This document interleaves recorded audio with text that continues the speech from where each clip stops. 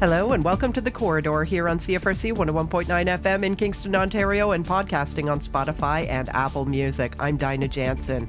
This news program features news from Kingston and area provided by local and regional journalists through the support of the Local Journalism Initiative and the Community Radio Fund of Canada. Welcome and enjoy.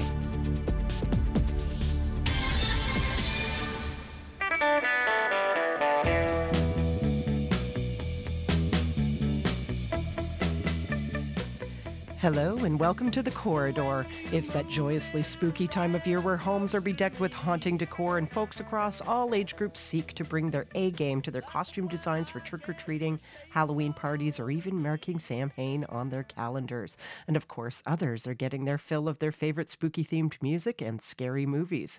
But if you're like me, when I watch my favorite spooky films, perhaps you wonder how sets and costumes are designed by the pros. Well, fortunately, Kingston Canadian Film Festival, in cooperation with Kingston Film and Media and Visual Menace, a local design and fabrication company, are delivering a DIY special effects makeup workshop at the Broom Factory on Saturday, October 28th from 1 to 3 p.m. A great opportunity for anyone ages 13 and up to unleash their inner monster maker just in time for Halloween. And with us in this segment to chat about their work and this outstanding workshop is Devin Ellis of Visual Menace. Welcome, Devin. Thank you. All right. So, Devin, tell us a little bit more about Visual Menace and its work in film and advertising, interactive arts, and I understand even escape rooms. Let's hear more about what Visual Menace does. Yeah, so Visual Menace, we kind of do a lot of stuff here, but it's more on-site work and more collaborative with different facets of different communities. So for film, we did props, set, makeup effects, and that mostly those things. And then there's some stuff at Fort Fright, which is set design based. And it's usually more focused around set design, but because of what we have people wise and resources, we trickle into props and makeup effects as well. Fantastic. And escape rooms too. Yes, yeah. The escape rooms are here at Wonderland, which is where I am right now. Beautiful. And downtown as well. And then we do some on-site ones as well. So there's one at the Marine Museum, I think there's two at the Communications Museum right now. And then there's some ones that are outdoor escape rooms those ones are all based downtown, but it takes you for like a little walk downtown as well. Fun. And now, Devin, can we learn more about the work that you do specifically with Visual Menace? What do you do on your day-to-day basis? Sure, yeah. Well, for Visual Menace, it really depends on what job we're doing. We did 2 movies last year. And for that, we built full sets for both of them. And so I guess I did a little bit of a lot of things. We had to build there was one at the Pen where actually the structure was outsourced from a different program.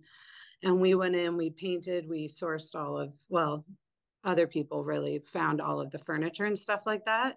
But then we had built, gosh, it was a while ago, just a lot of the set design, honestly. Other people do the electronics and things like that. And gosh, it feels like, oh yeah. So we went into the Pen, we kind of had to make the cells look as if they were in a different place. It was supposed to be Berlin.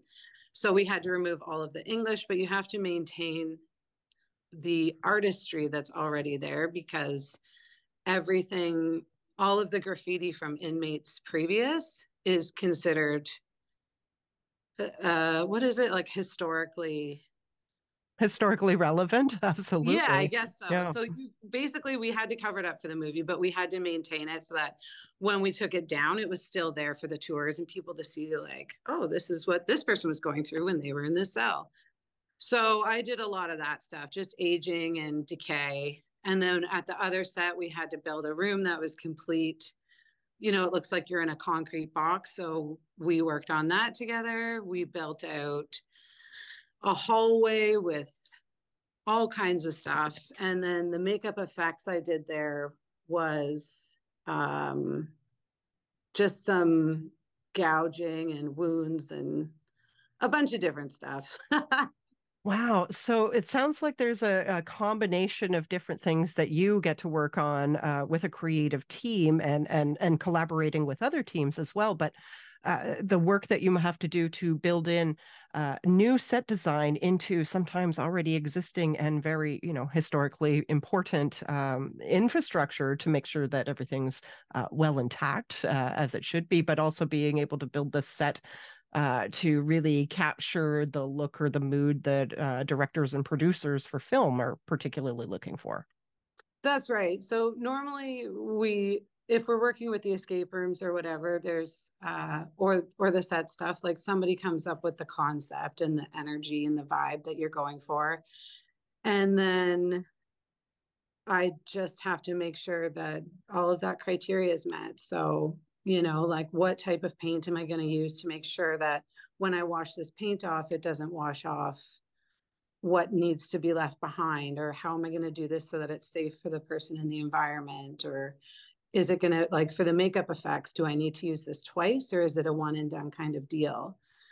And then there's like allergies and all of that stuff that you need to worry about as well. And your environment is a huge problem sometimes. And longevity of the piece, like the escape rooms are a totally different story versus working in set, because that's a very controlled environment and what's going to be touched and what's going to be broken and all of that stuff.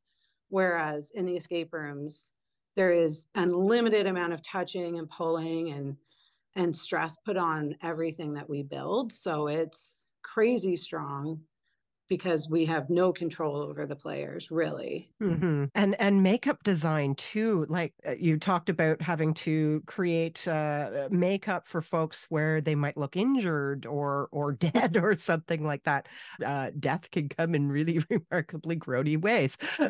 So tell us about the process of actually like, okay, somebody needs to be dead. How do I, make this axe come out of their head and make it look like it's really an axe in somebody's head? Let's learn more about that. Yeah, an axe to the head is really involved, but I mean, it's totally doable. It's just depending on how you want to do it. There's like low budget and then kind of a more reasonable home style budget, which I like to work within because I feel like it's a bit more fun. And for me, I like that kind of thing. So it could be as simple as just getting foam, carving, sanding, putting a nice coat of automotive like Bondo on it, sanding, paint, and then get that on there with whatever the means are. Like, it depends. If it's a movie, you don't necessarily need to have it walking around. If it's a Halloween costume, then Yeah. you're looking at a bigger headpiece, and then but like for the one movie, we had a scene where somebody was trying to dig something out of their skin. So I luckily had already a arm cast laying around. So I sort of made a silicone sleeve out of that the actor could put their arm into. So it just looks like a fake layer of skin. And then within that, I built a bladder attached to a bloodline so that once they cut that open and started digging in there, I could use, like one of those big boy syringes to push the blood into, so that when they were digging, it was really bleeding a lot and looking super gross. And then you've got that faux muscle tissue behind there. And it was effective for sure. I think it looked really good. Oh wow. You have like the coolest job in the world. You know that, right? Wow. So Devin, I'd love to hear more about how you broke into the industry in the first place, and when did you decide that this is what you wanted to do with your fabulous, fabulous life? But then when you decided, I really like this, I want to pursue this as a career, how did you actually, start to learn how to do all the things you know how to do? Well, actually, so I've always loved effects and stuff like that. And creature movies are my favorite thing in the world. And when I was a kid, I was obsessed with Jurassic Park. I still am. It's the best movie ever made. And what like when I couldn't sleep or whenever, I always had the special features playing all the time. I love the special features. I love special features of all movies, and it's really the downfall of the streaming thing is that it's just not as accessible. And I don't know if people are putting in that effort anymore. It's like I don't know. It's very frustrating. But anyway, so I love that stuff. And I was working at Audrey's Costume Castle and Dancewear, which is now closed, which is sad. But they had a makeup counter, and I was talking to the owner about how I was really into this thing, and I wanted to take a weekend or like a couple of days off work and just take some of the product home and play with it just so I could really help customers and figure out like the best way to do stuff. And he liked that idea, but he was like, you know what? I think it's better. We'll send you away. So he sent me and the other girl who worked there away for like a makeup seminar. And it was so cool. And the person who taught us was great. And it really just kind of like made me see, like, oh, this isn't so hard. Like, it's, like if you sit down and do anything, you can do it. You just really got to want to do it. Right. Mm-hmm. So we went to that and I thought this is doable. And then after that seminar, I went and applied to makeup effects program at Vancouver Film School. So I went there and it was a 12-month heavily focused program on specifically makeup effects. And you cover also like basic beauty and, you could leave that school and be a straight makeup artist who does like period pieces or weddings, or it's more directed for film, but they do have a bit of a day-to-day sort of like high fashion weddings, that kind of element in their program, but it's mostly geared for film. At least when I went there, it was and really heavy in the effects. And so I went to that and it was great. And after that, I got, in your final month when I went there, you could do a massive end project, or you could apply to the local effects shops in town to do an internship. So I had applied to the places in town to do the internship. One of them accepted me as an intern. And that was when I first got to work in a professional effects shop, which was, I'm pretty sure it was called Schminken. It was Toby Lindalla's shop in Vancouver. And they were working on, gosh, I forget the name of the show. It was about two brothers. Supernatural. Sounds familiar. Yeah, and Final Destination 5. And I'm over the moon because Final Destination movies are some of my favorites. I love them. And so that was just the best experience. And the people there were so nice and so helpful and so sassy and, just like hilarious and fun and really want other people to do well. They were like, you can, anytime in life, you call me, I'll help you, because if you do well, we all do well. And I just really thought that was such a great way to look at things. And that's the way that it is with Visual Menace too, and Improbable Escapes. I feel like it's a very good environment for people. I'm so happy here because it's got that same energy where it's like, if other people do well, we all do well. And I really believe that. And then after that, I moved to Toronto and worked there for a couple of years. Fantastic. So it sounds like to me that you have to have a lot of resilience and flexibility and a heck of a lot of imagination on a day-to-day basis in order to be able to make makeup really come alive, depending on the actual person and the needs for the film or television show in question. Yeah, and honestly, like, yeah, for all of them, like there is always little challenges for sure. Like sometimes you want to head, or not even you, but somebody else, especially in movies, right? Nobody cares what you want. It's about what the director wants or the producers or whoever. For the most part, the director, though, right? Like you've got to make this one person very, very happy. And how are you going to do that? And if they want the head to explode, like the way that Quentin Tarantino wants the head to explode is maybe different than the way that some other person wants the head to explode, right? Like nobody necessarily wants the same thing. And how do you do that? The fact, like, like there's blood test day where you just go and you throw 3 different kinds of blood onto a sale because they want to be able to choose. I like the way that blood drips. I like Tim Burton, for example. I feel like when you watch his stuff, maybe the older stuff, super cartoony, bright red blood. And other people don't like that. It's like really dark, rich blood. And so there's always an element of like, you can't, maybe you can. I don't follow perfect formulas ever. I do like to improvise. I do like to figure out what can I do with this thing or how can I make this work? And that works well with my brain.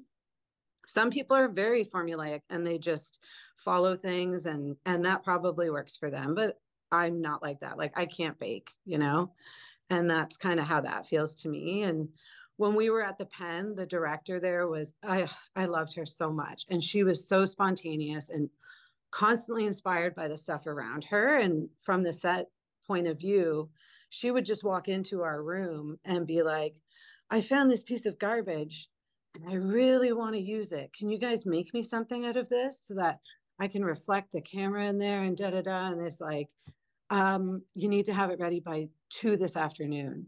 And then you're like, oh, okay. It was like, all right. And I loved working with her because that is the kind of thing that feels so fun for me. But other people can find that kind of environment super stressful because it's like, look, you can't just drop this on me. I need time to think. But for me, I loved it. And it was a really great experience because she was like that all the time. Like at one point, she wasn't feeling well. So she asked me to make her a helmet that could keep her head enclosed on the day. And just so she could cough in her own little bubble. And like it's really weird. And I was definitely shocked, but like, she was lovely. And I just loved her random requests that came constantly. but but that sounds like a lot of fun. You get to do you have particular projects, but occasionally these random side quests Yeah, come up yeah, where you totally. have it's almost like creative little puzzles that you have to like figure out on a day-to-day basis and then ultimately make it work. Everybody who's here has to deal with that, like with all of the Mm-hmm. projects that we do, from Visual Menace, from all that stuff. I feel like there's, you get curveballs every day. And I feel like our whole team is really good about how we deal with that, and we collab really well together, and it's really nice. Amazing, amazing. Now, I do have to ask, we do need to move on to a discussion of the actual Oh, workshops you're going to be delivering on October 28th. And boy, I could talk with you for hours, but I do have to ask, so what's the best low budget horror film that you've ever seen? What's your recommendation in terms of its visual effects? oh, oh my gosh. Well, I really want to, I don't I know. This is, I really love like those old campy things from the yes. 70s. Squirm, I think, is one of my top movies ever made. It's a really, really low Yeah. budget. The one with the worms that get electrified kind of thing. Yeah, honestly, I love the sleepaway camps. I don't, those are from back in the day, and they're so funny and so good. And I love them all. I love the campy ones. I love the creature features. I love the sci-fi stuff. And I have worked with some people who do lower budget stuff, and it's really fun. Like one of the last movies I worked on, I might have been the last or second last, was The Void.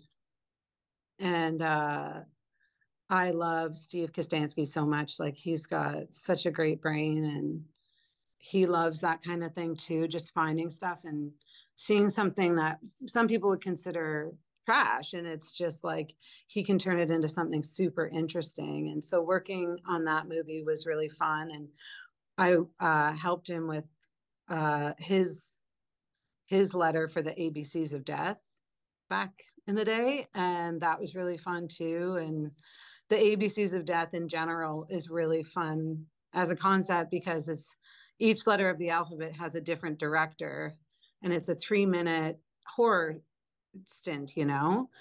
And Hmm. they're really cool. It's directors from all over the world. I'm pretty sure all over the world. And I got to work on 2 of them and it was really, really fun because you don't get much, but you get 3 minutes to make your point. And it's a really cool movie. And I love short stories and I love short stories too. Make your point. Yeah, So don't have premarital sex. Don't go into the dark, spooky basement that's to check out what that noise be is. careful what you wish for. Don't fall asleep. Yeah, exactly. Oh, I love it. I love it so much.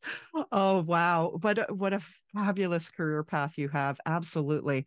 So now, Devin, of course, on October 28th, you are facilitating the DIY special effects makeup workshop at the Broom Factory in collaboration with not only Visual Menace, but KCFF, Kingston Hmm. Canadian Film Festival, and Kingston Film and Music. I wonder if you can tell audiences that are listening in today a little bit more about this upcoming workshop in collaboration with KCFF and Kingston Film and Media. Sure, yeah. So, uh, I mean, like we kind of talked about before, there's so many avenues that you can do.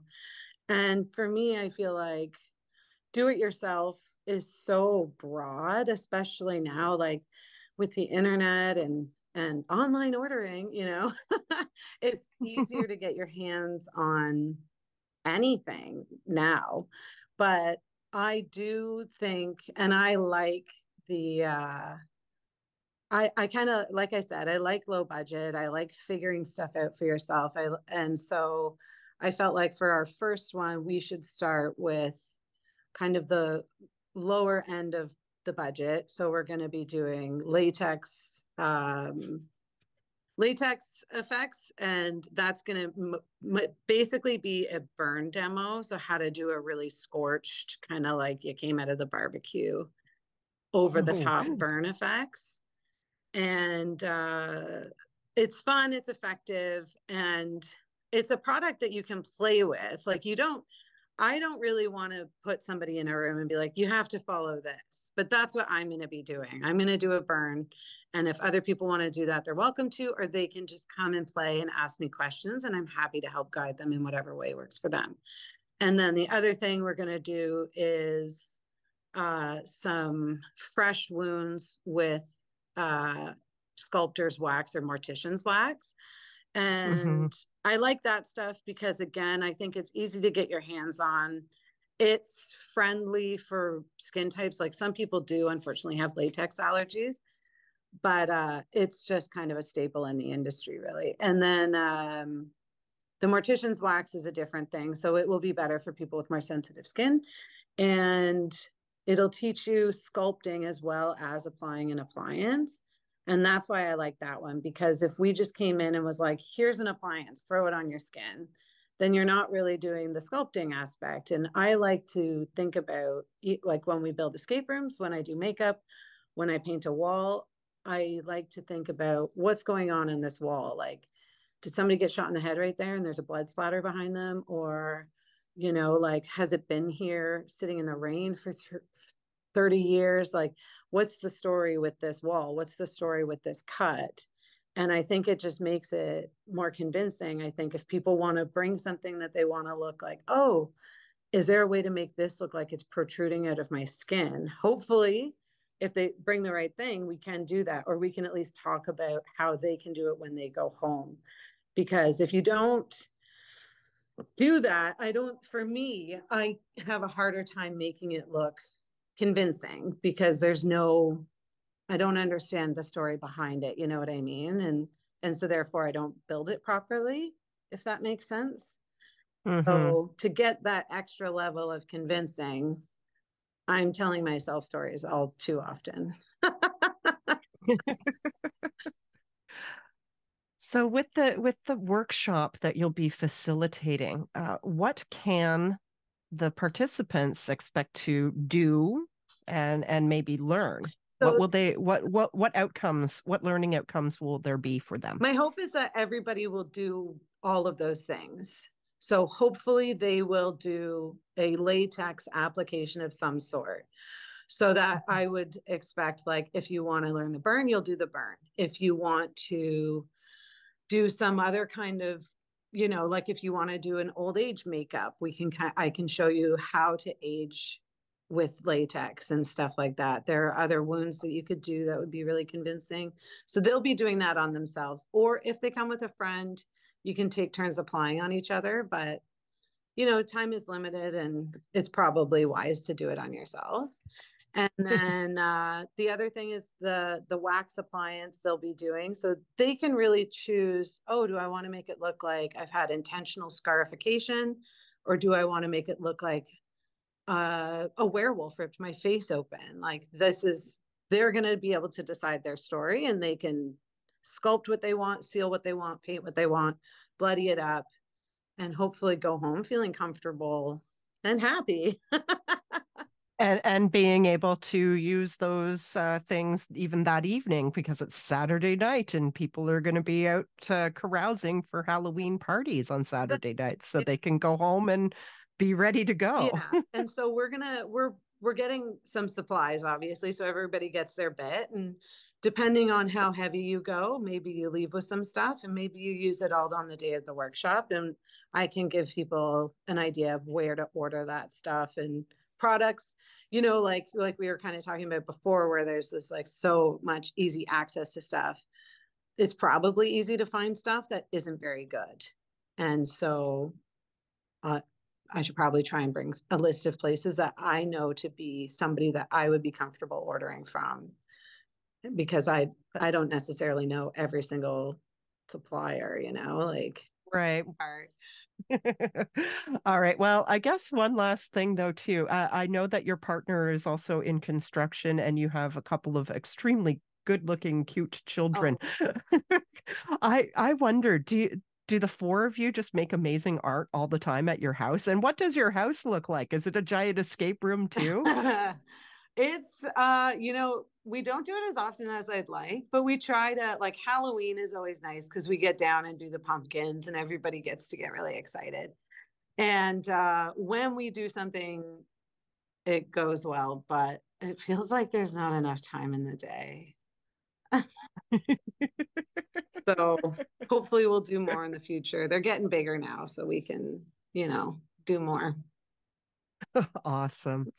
Well, thank you very much, Devin, for joining us here on CFRC and talking about your art and certainly talking about this wonderful DIY special effects makeup workshop happening at the Broom Factory on October 28th.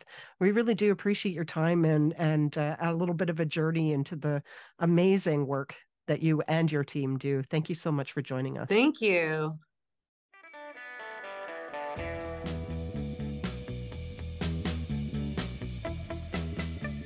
And that's a wrap for our chat with Devin Ellis from Visual Menace, who is facilitating a fun DIY special effects workshop on October 28th from 1 to 3 p.m. in collaboration with Kingston Canadian Film Festival and Kingston Film and Media. Folks can get more information and tickets by visiting the KCFF website at kingcanfilmfest.com. And now it's time for more in local and regional news. Over to CFRC Local Journalism Initiative reporter Chris Laurie with a report on City Council supports for harm reduction efforts for Queen's Homecoming happening October 21st and 22nd.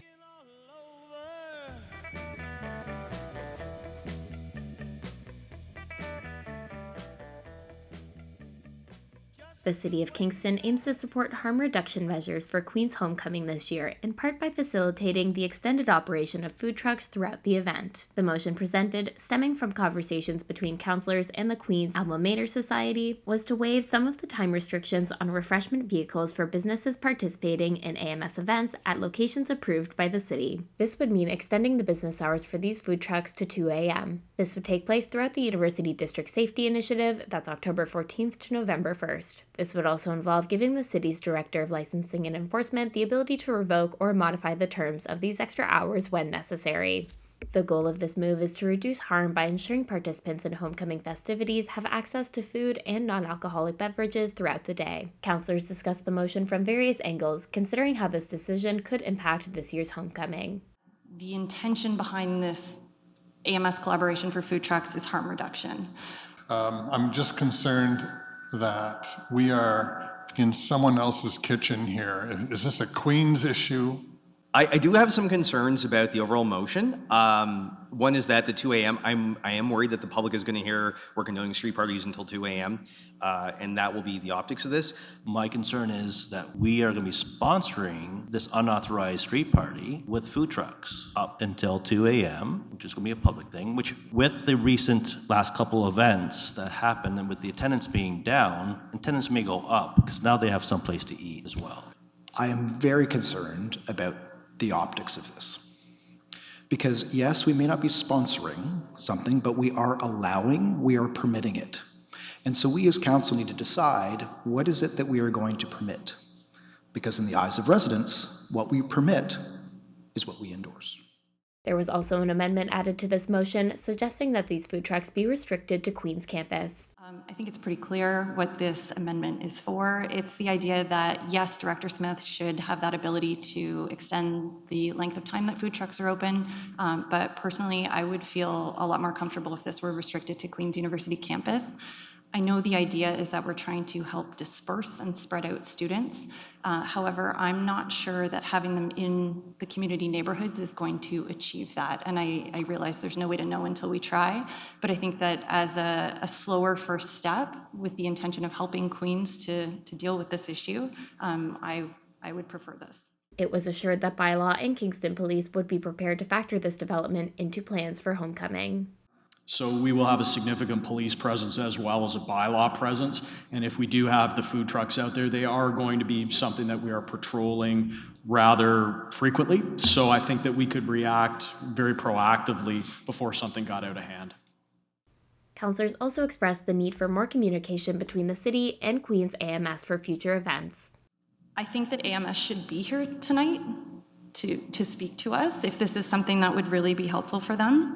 I would prefer trucks to be kept on campus for lighting, for safety. I just think it would be a better move. And further, if AMS did this last year and they wanted to take it further, they should have reached out sooner. Here we are with a council motion, no staff report, trying to make the best decision we can, and they had every opportunity to reach out sooner. Councillor Glenn, you've been trying really hard to collaborate with them consistently. I've seen you doing this work, and staff as well. So I think that if we could send AMS a message respectfully, if you need something, let us know earlier, please. So I hope that that could be passed on. I am also disappointed the AMS is not here to speak because I was hoping they could maybe expand on what their plans were. With the amendment of restricting the location of these food trucks to Queen's campus, the motion passed with a vote of 11-2, adding to the list of measures being put into place for this year's homecoming. Enjoy homecoming, come here, be safe, go to bed early, and drink lots of water. Thank you so much, Chris. And now over to Katrina Johnston with a report from thekingstonist.com about the reopening of the Lunch by George food service program in Kingston. Thank you so much. In recent Kingston news, Michelle Dory-Forrestal, local journalism initiative reporter for thekingstonist.com, reported that the Lunch by George lunch drop-in program has reopened its doors, beginning with a Thanksgiving feast last week.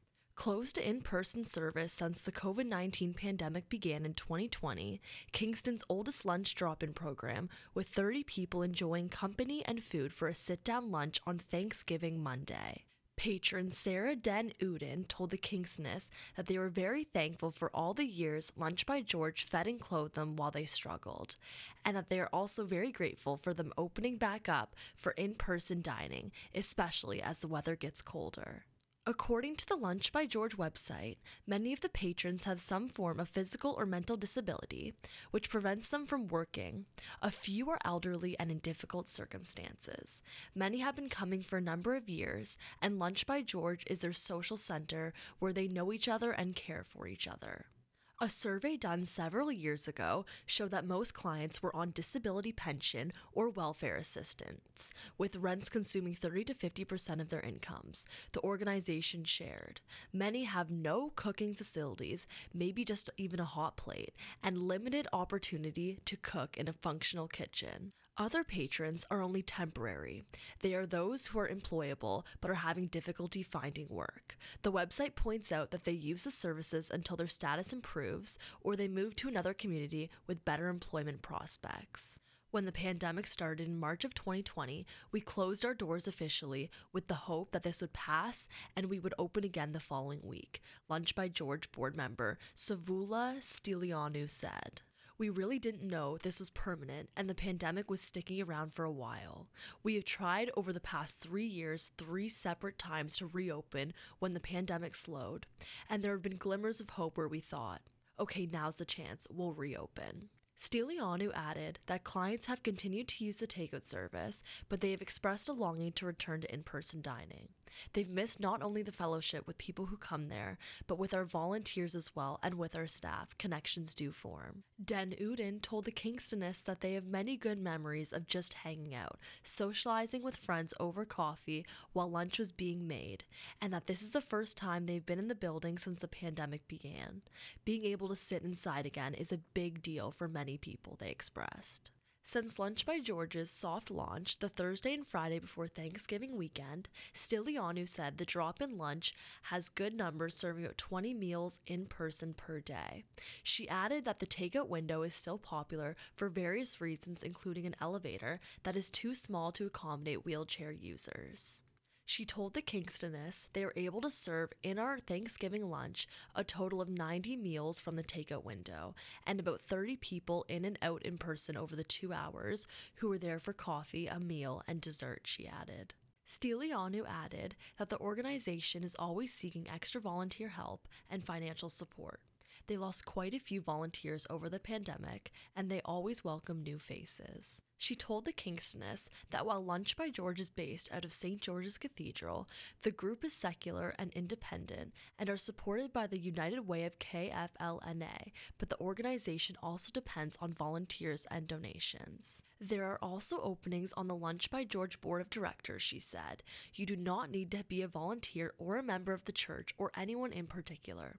We're always open to having members who are interested in serving our clients and working to accomplish our goal of assisting the people in need in Kingston however we can.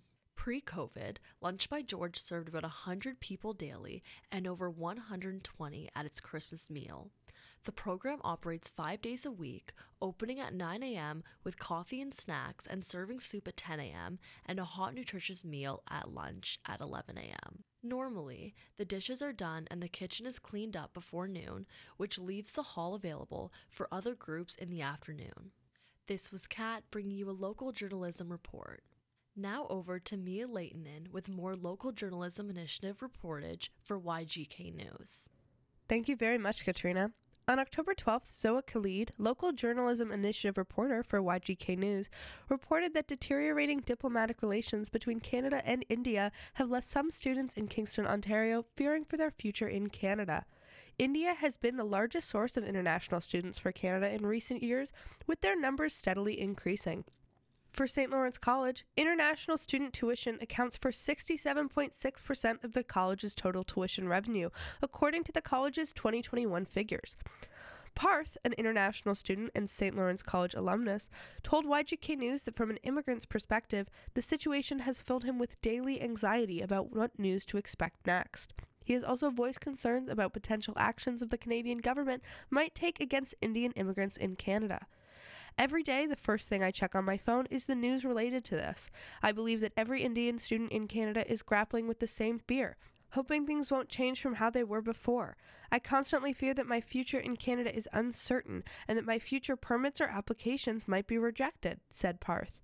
Parth also told YGK News that he begins many students take substantial loans from India to fulfill their dreams in Canada, and any action taken against them would result in significant financial losses. Most students also work part-time to cover their living and tuition expenses, and I believe that many live in fear of losing their jobs as well, he added. For international students from India, this situation is a cause for concern due to repeated warnings from the Indian government. The government of India has issued warnings about growing anti-India activities and politically condoned hate crimes and criminal violence in Canada. While it does not discourage travel to Canada entirely, it advises caution and highlights the deteriorating security environment. Vishal, a current St. Lawrence College student, also expressed his concern for the situation, as he believes it puts attaining permanent residency at risk. However, he remains optimistic that it will get better with time. International students from India form a substantial portion of Canada's post-secondary education systems, specifically for post-secondary colleges. International students contribute about $2 billion per year to Ontario colleges, outpacing provincial government funding.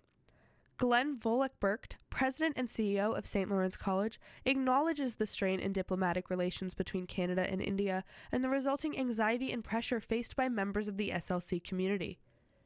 As with all global events, we are following news of the deterioration of diplomatic relations between Canada and India, and we understand that the tensions are causing anxiety and pressure for members of the SLC community, he said. He added that, we have reminded our students and employees of the resources and support available to those who may need help, regardless of their direct ties to the situation. We will continue to offer our support and uphold our values in all that we do. Queen's University says it's also working to support students affected by the ongoing diplomatic crisis.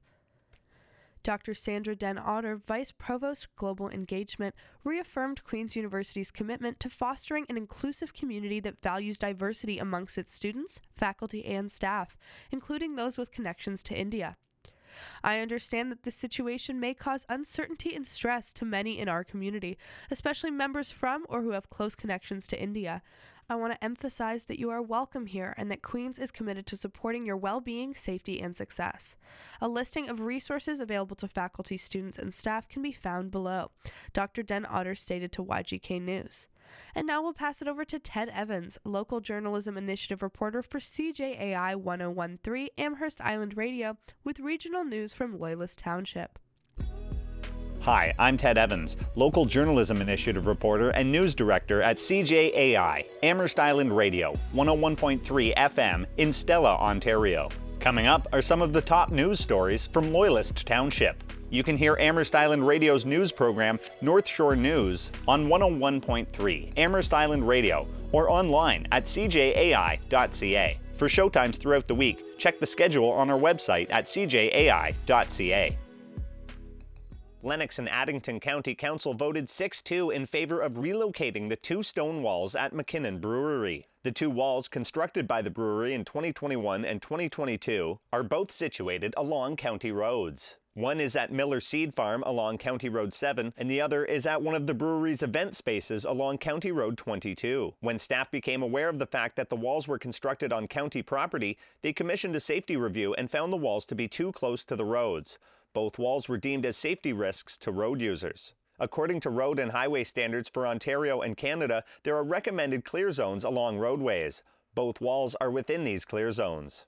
In April, county staff sent a letter to the brewery noting the safety hazard of the walls and requesting both walls be removed no later than July 28th. In June, Ivan McKinnon made a deputation requesting that council allow the stone walls to remain where they are, but council turned it down. At that time, they granted the brewery an extension until November 1st, as the process of removing and relocating the walls is a time-consuming project. Ivan McKinnon explained the brewery's choices for the location of the walls. The main reason that we erected the wall where we did is because the barn right behind it is an event space, so we use it for hosting weddings. We recently went through a change of use process, I believe 3 years ago, which was approved by the county to allow us to use that barn for assembly occupancy purposes, so we can have up to 100 people there. We found after the first year that we held events there, people would spill out onto the lawn, which is very close to the road, which has a high traffic rate. And the intention of the wall, aside from its aesthetic properties and the historical aspect, was to create a barrier from patrons that are having fun and partying and generally consuming alcohol from a high traffic road. And it's done that very well this year. At their most recent meeting, council received another presentation from the brewery regarding the wall. McKinnon Brewery offered two possible solutions, including a guardrail on the road side of the wall and an adjustment of the property line. Upon further review and consultation, staff ultimately turned down both options and took the matter to a vote. Director of Infrastructure Services Chris Wager explained why adding a guardrail wouldn't help reduce liability for the county. If the guide rail's there,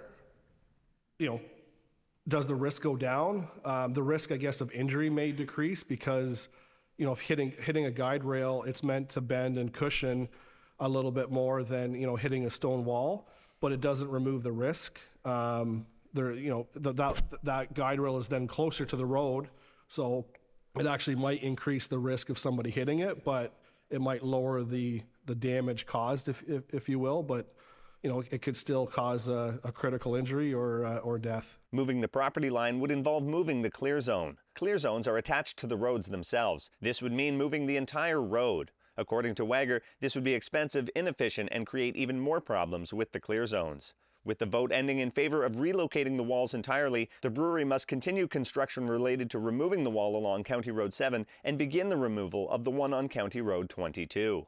For CJAI and the Local Journalism Initiative, I'm Ted Evans. Thanks so much, Ted. And now over to Jeff Gard, Local Journalism Initiative reporter for CFWN in Cobourg, about an appeal for community support after a break-in at the Cobourg Legion facility. Cobourg Legion Branch 133 was broken into Sunday morning. Legion President Rod Ingersoll says 2 safes were taken, which included a substantial amount of money that would have been deposited Monday following a busy weekend that included their popular turkey and ham draws, 3 functions in the banquet hall, and the return of the Friday Night Dart League. The safes also contained chartered papers and bylaws for command. So it was a great weekend, and then to come in Sunday morning to find out that thieves had broken in through the front doors and pried the clubroom door open and pried the office door open and somehow got these 2 great big heavy safes out of here that had all of our money for deposit on Monday, which most of it, of course, we owe out to bands, and most of the money that we haul in, of course, is going into our funds for donations to the community and whatnot. So that money's all gone, plus there was quite a lot of damage done breaking through the doors and whatnot. Ingersoll said the Legion was able to reopen right away, but they had to scrape money together for floats to run the bar. The theft has left the Legion in a challenging position to resume its regular operations, and it's appealing to the community for financial support. That can be done through an e-transfer to office@cobourglegion.ca or by dropping off a check during clubroom hours from 2 to 6 p.m. every day. Donations are not eligible for a tax receipt, as the appeal is to help fund the operation of the branch and not charity-related such as the Poppy campaign. Ingersoll said another way to support the Legion is to become a member. Memberships are $60 for the year and available to anyone. On top of the fact that we're fortunate enough the new Legion, with the fastest growing Legion in the country, the Legion is back on the upswing, but a lot of people thought that not just anybody could join the Legion and they had to either be a veteran or related to a veteran, but that's not the case at all. Cobourg Police request that residents in the area check their security cameras and report any suspicious activity, including persons or vehicles that may have been observed in the area Sunday between 12 and 9 a.m.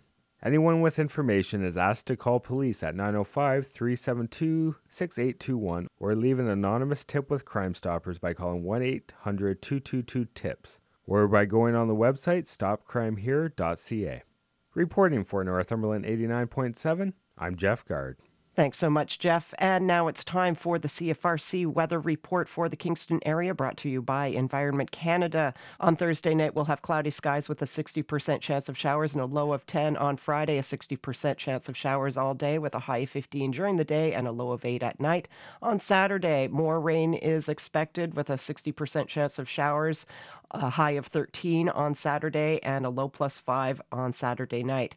And the outlook for Sunday is cloudy with a 30% chance of showers and a high of 10 with cloudy periods at night and a low plus 1. Thank you for tuning into The Corridor here on CFRC 101.9 FM and podcasting on Spotify and Apple Music through the support of the Local Journalism Initiative and the Community Radio Fund of Canada. We'll see you next time. Thank you for listening to this podcast produced at CFRC 101.9 FM at Queen's University, situated on the traditional territory of the Anishinaabe and Haudenosaunee peoples and brought to you by the generous support of the Faculty of Engineering and Applied Science.